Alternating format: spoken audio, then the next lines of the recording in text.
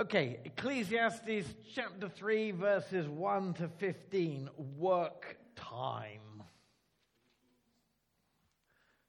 Work time.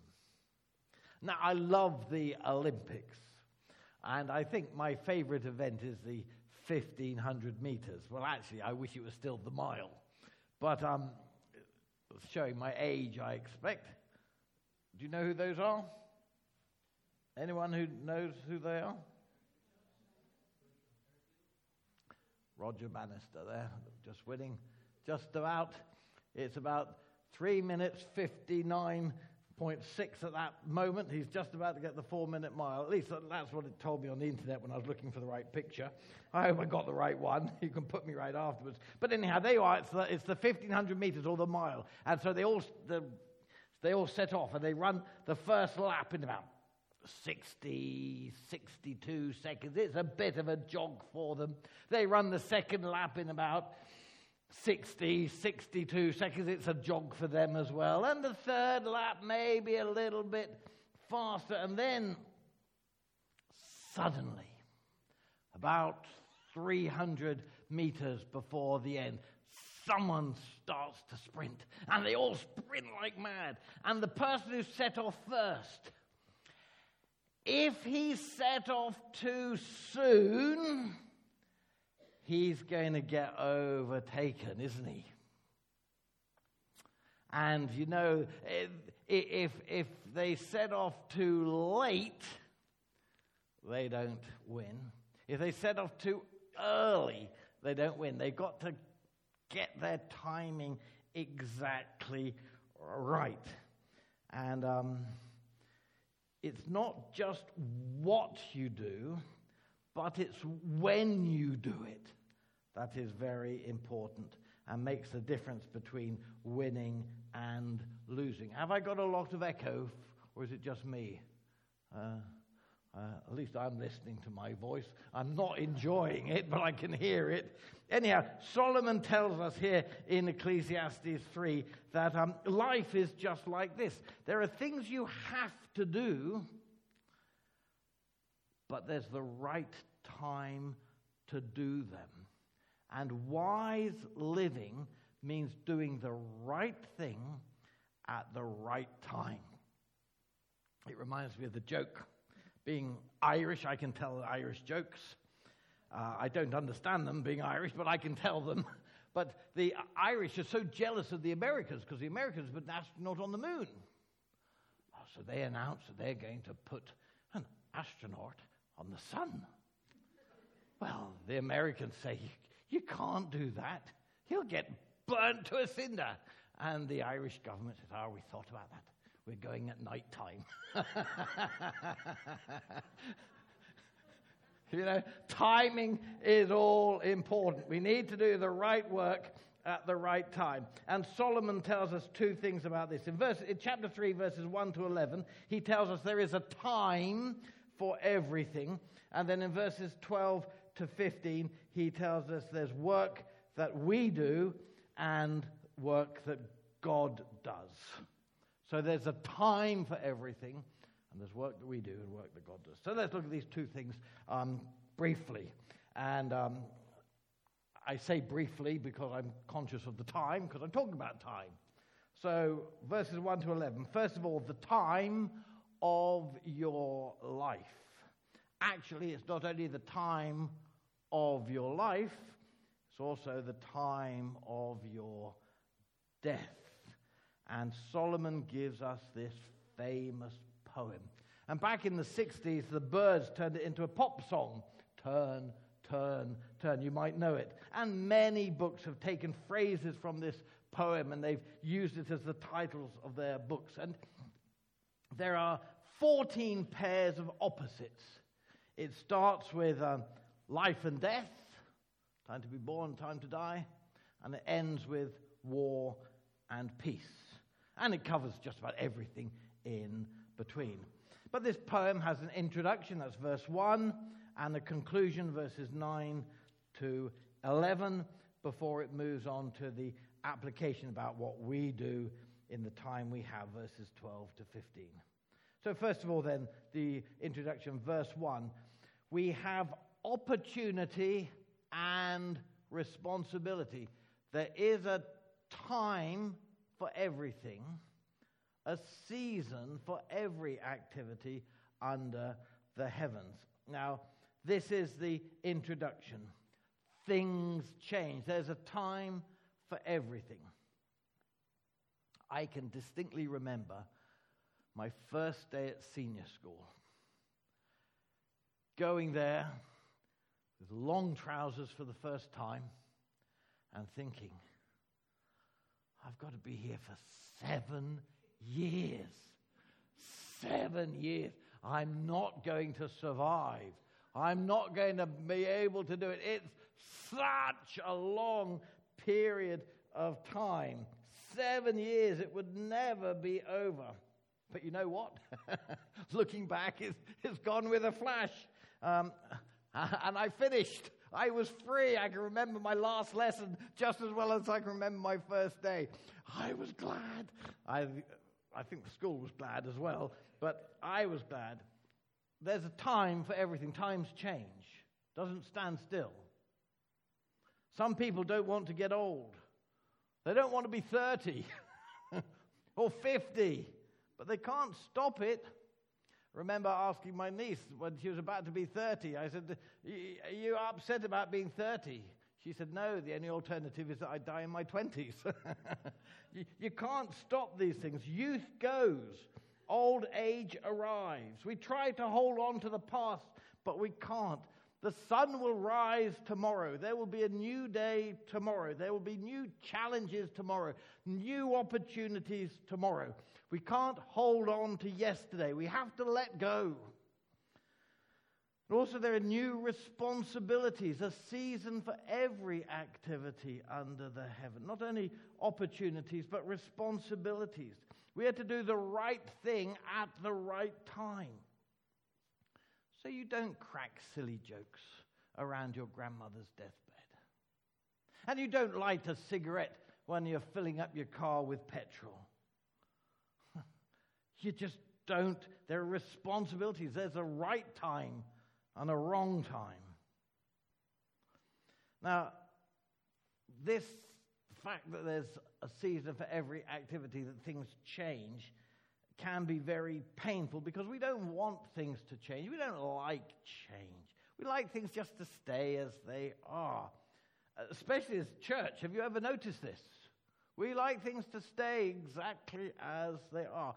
We have our precious traditions, and when they get replaced by things we're not used to, it's horrific. When I was at Lansdowne, we were going to introduce what we called streams. So because lots of people traveled to come to the church, we thought we'd make the most of the time when people were there. So we would have a morning service from 10 o'clock till 10 past 11. Then we would have coffee for 25 minutes. And from 11:35 through to 12:25, we would have streams, 4 different streams. You could go to a Bible study stream. You could go to a practical life skills stream. You could go to a new Christians or new to the church stream, or you could go to a family stream, or you could go to a devotional, discuss the sermon, pray together stream. We had these different streams going, but in order to do that, we had to move the time of the morning service from 10:30 to 10 o'clock. And I can remember the church members meeting when we were discussing moving the time of the church service. And I said, well, look, it was 11 o'clock once. You moved it to 10:30. Oh, yes, but we had to do it in quarter of an hour increments. Change is terribly difficult. Anyhow, we don't like change. Lost my place in my notes. But God gives us new opportunities, and we have the responsibility to do the right thing at the right time. Opportunity and responsibilities. There's a time for everything. A season for every activity under the heavens. And then secondly, verses 2 to 8, we have variety and balance. Life is not dull. It is full of variety. It's a bit like a sweet shop, isn't it? But life is not simply a load of different things like the rubbish at the tip. No, it has variety and balance, like two children on a seesaw. So there's a time to be born and a time to die. My sister, youngest sister, had her last baby on the kitchen floor. She had told the doctor she wanted to have the baby at home, and the doctor said, well, you have to find a different doctor. I'm not willing to have any of my patients having home births. So she said, all right, I'll go to our hospital. But labor came so quick, and they called for the ambulance, and the ambulance came and delivered the baby on the kitchen floor. And the doctor was very suspicious she'd done that deliberately, but she just couldn't wait. There's a time to be born, and that's it. You know, you don't hang on.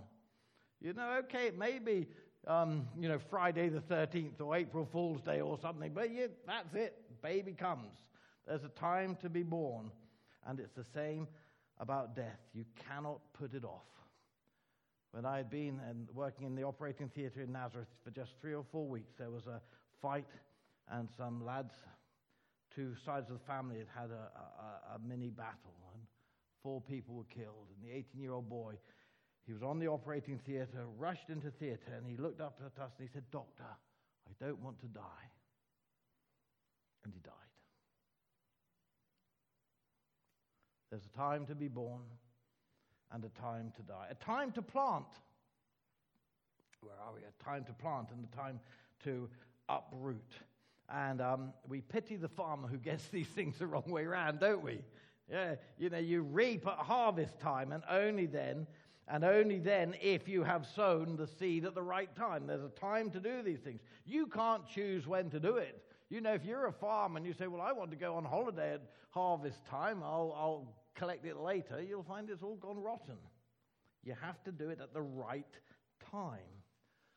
And then there's a time to kill and a time to heal. In Solomon's day, as in some countries today, there is a time to execute criminals. And there's a time to rescue people from the sea, or to give people mouth-to-mouth resuscitation, or to have a life-saving operation or something. There's a time for these things. And then there's a time for all these different things. And the list goes on. And in your life, you're going to have times when you're loved and times when you're hated. Times when you look for things and a time when you give up looking for things. It's going to be a time when you cry and a time when you laugh. You will have birthday parties and you'll have funeral services. Life is full of variety and balance. Which leads us to the third subpoint. We have the burden of nothing. 0. Look at verses 9 and 10. What do workers gain from their toil? I have seen the burden God has laid on the human race. He says when you add it all up, when you put it all together, it equals nothing. So when Bill Gates dies, someone will ask, how much did he leave? And the answer is, all of it. You can't take it with you when you go. Ask Tutankhamun. He was buried with millions of pounds worth of treasures, but he left it all behind. This is a heavy burden. At the end of the day, everything equals nothing. Your birth is cancelled out by your death. Your rejoicing is cancelled out by your mourning. If you do happen to have more of something, it's cancelled out at your death too. You brought nothing into this world, and you take nothing out of this world. Everything equals one big 0. Encouraging, isn't it? All your studying, all your hard work, all the battles you fought, all the stresses you bore, and at the end of it, it equals nothing. It's as if you have to paint a white wall, and you get the paint of red for youth and orange for for your studies, and yellow for your family, and green for experience, and blue for sadness, and indigo for suffering, and violet for old age, and you mix it all together, and all you have is white paint. Everything equals nothing. It all is cancelled out. So, fourthly, we're told we have a lovely time, but a limited time. God has made everything beautiful in its time. He has also set eternity in the human heart. Everything is beautiful in its time. See a rainbow. See a sunset. Go to a wedding. See a newborn baby. Your time at university. Your time at work. Retirement. It's all lovely. It's all to be enjoyed. But it won't last forever. You marry your sweetheart. But one day she will die. You get your perfect job. But one day someone else is going to have it. However much you love life, you too will have to leave it. And yet something screams at us that death is a thief. It's robbing us because we aren't meant to die. We are meant to live. We have eternal souls. God has set eternity in our human heart. We have eternal souls. Our bodies age, but we still feel young. You think that 70 years is plenty, but when you're 69, you tend to change your mind. So, however beautiful or lovely life is, it isn't enough because we want eternity. We want to live forever. And this is why the gospel is so vital and why the resurrection of Jesus Christ is so important. Because the only hope for mankind is that Jesus Christ has conquered death and gives eternal life. This is what we crave for. The sky, not the grave, is our goal. We need something to conquer death. Because although everything is beautiful, it's not enough because we have that sense of eternity in our hearts. And so fifthly, we are ignorant of before and after. Yet they cannot fathom what God has done from beginning to end.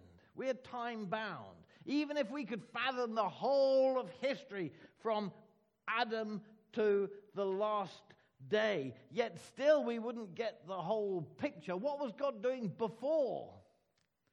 What does God do after? We have the time of our life. It can be lovely and beautiful, but it all adds up to nothing. And it's not enough. If you ever saw the film As Good as It Gets with Jack Nicholson, I have to confess I quite like the film.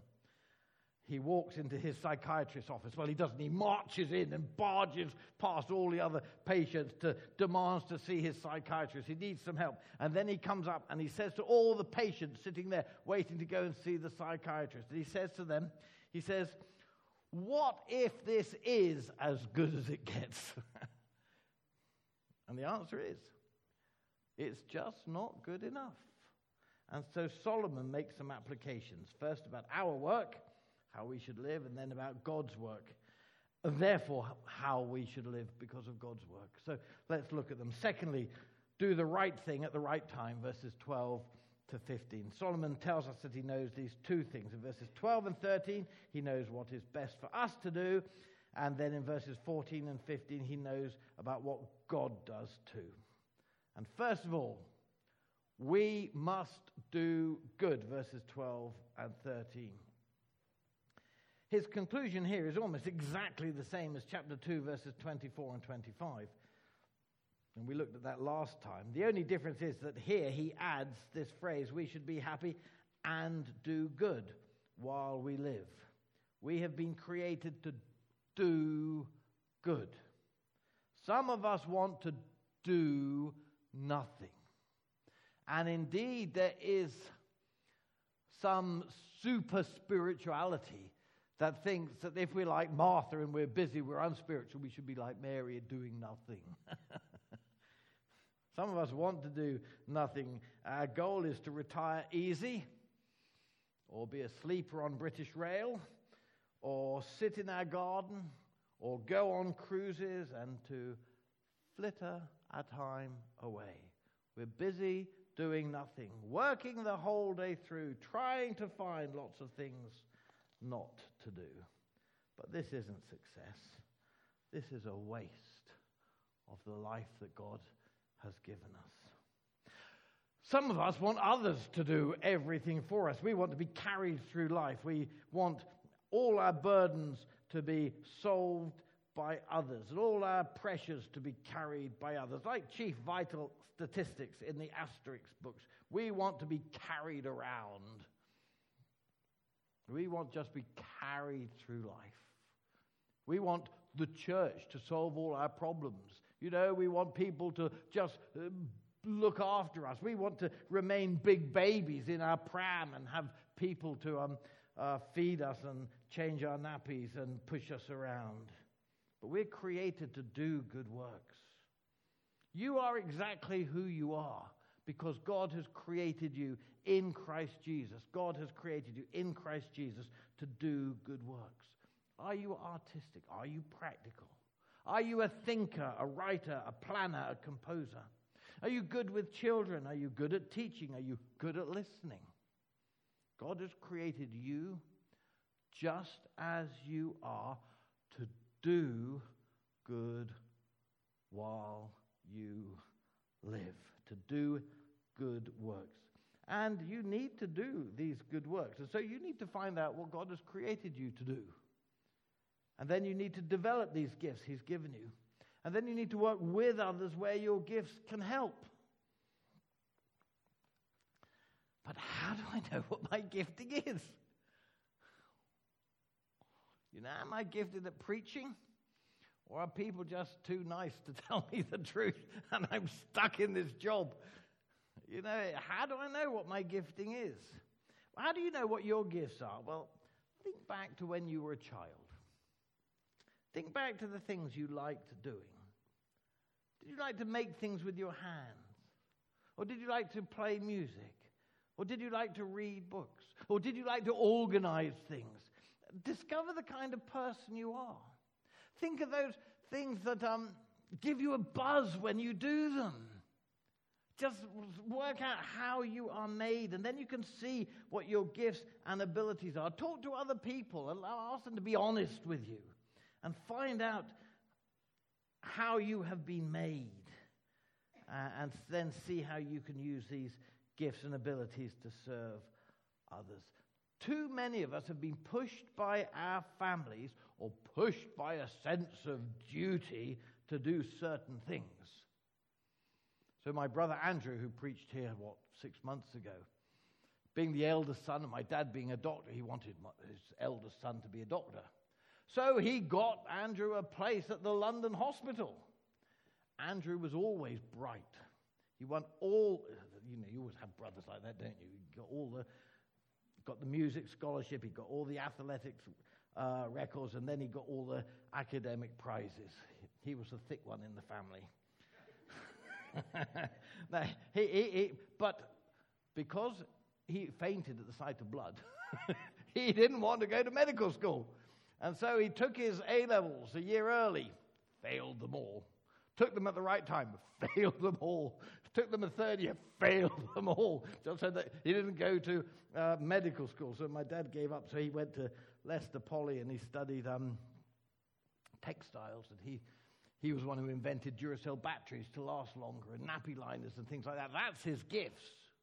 Went off to China, spoke the language, did good work there. But he was being pushed to do what he wasn't made to do.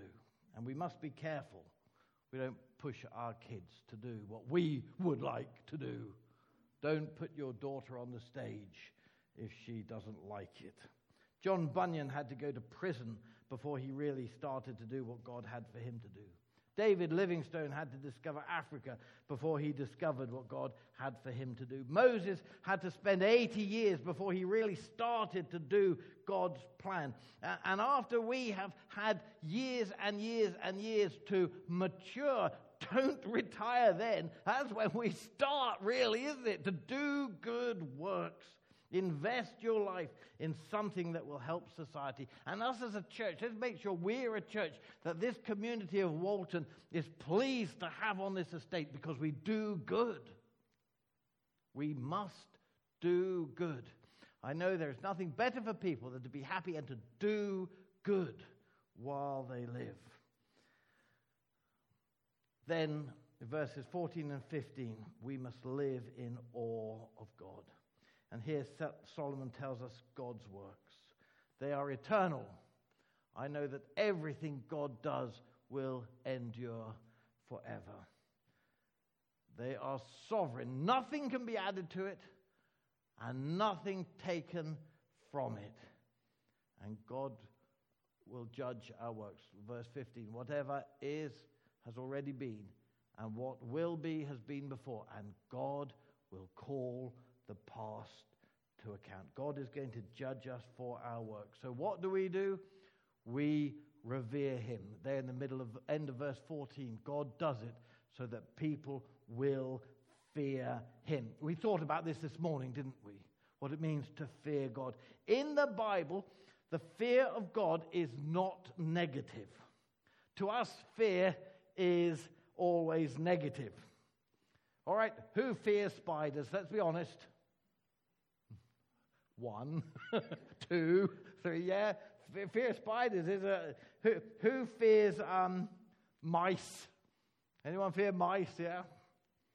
Rats? Doctors? Dentists?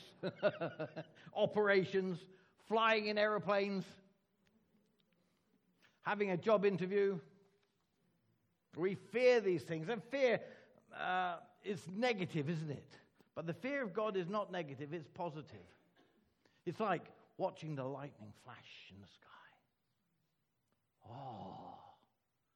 It's like standing and hearing and feeling the rumble of the Niagara Falls. Like watching a golden eagle fly in the sky. Oh, it's awesome. God is awesome. And everything he does is wonderful. We can't understand it, but looking back, we see that God did everything in an amazing way. And the fear of God, reverencing God, it means we stop thinking about ourselves as awesome. We stop thinking about our ideas as wonderful. We stop thinking about our wants as great. We stop thinking about our preferences as perfect. And we realize that we are nothing. We enter the world with nothing. We leave the world with nothing. A time to be born and a time to die. We are small and sinful, but God is great. He is in control of time and eternity. And so we live for him. We bow down before him. We revere him. When? Now is the time. Now is the day. For time and for eternity, so that people might fear him.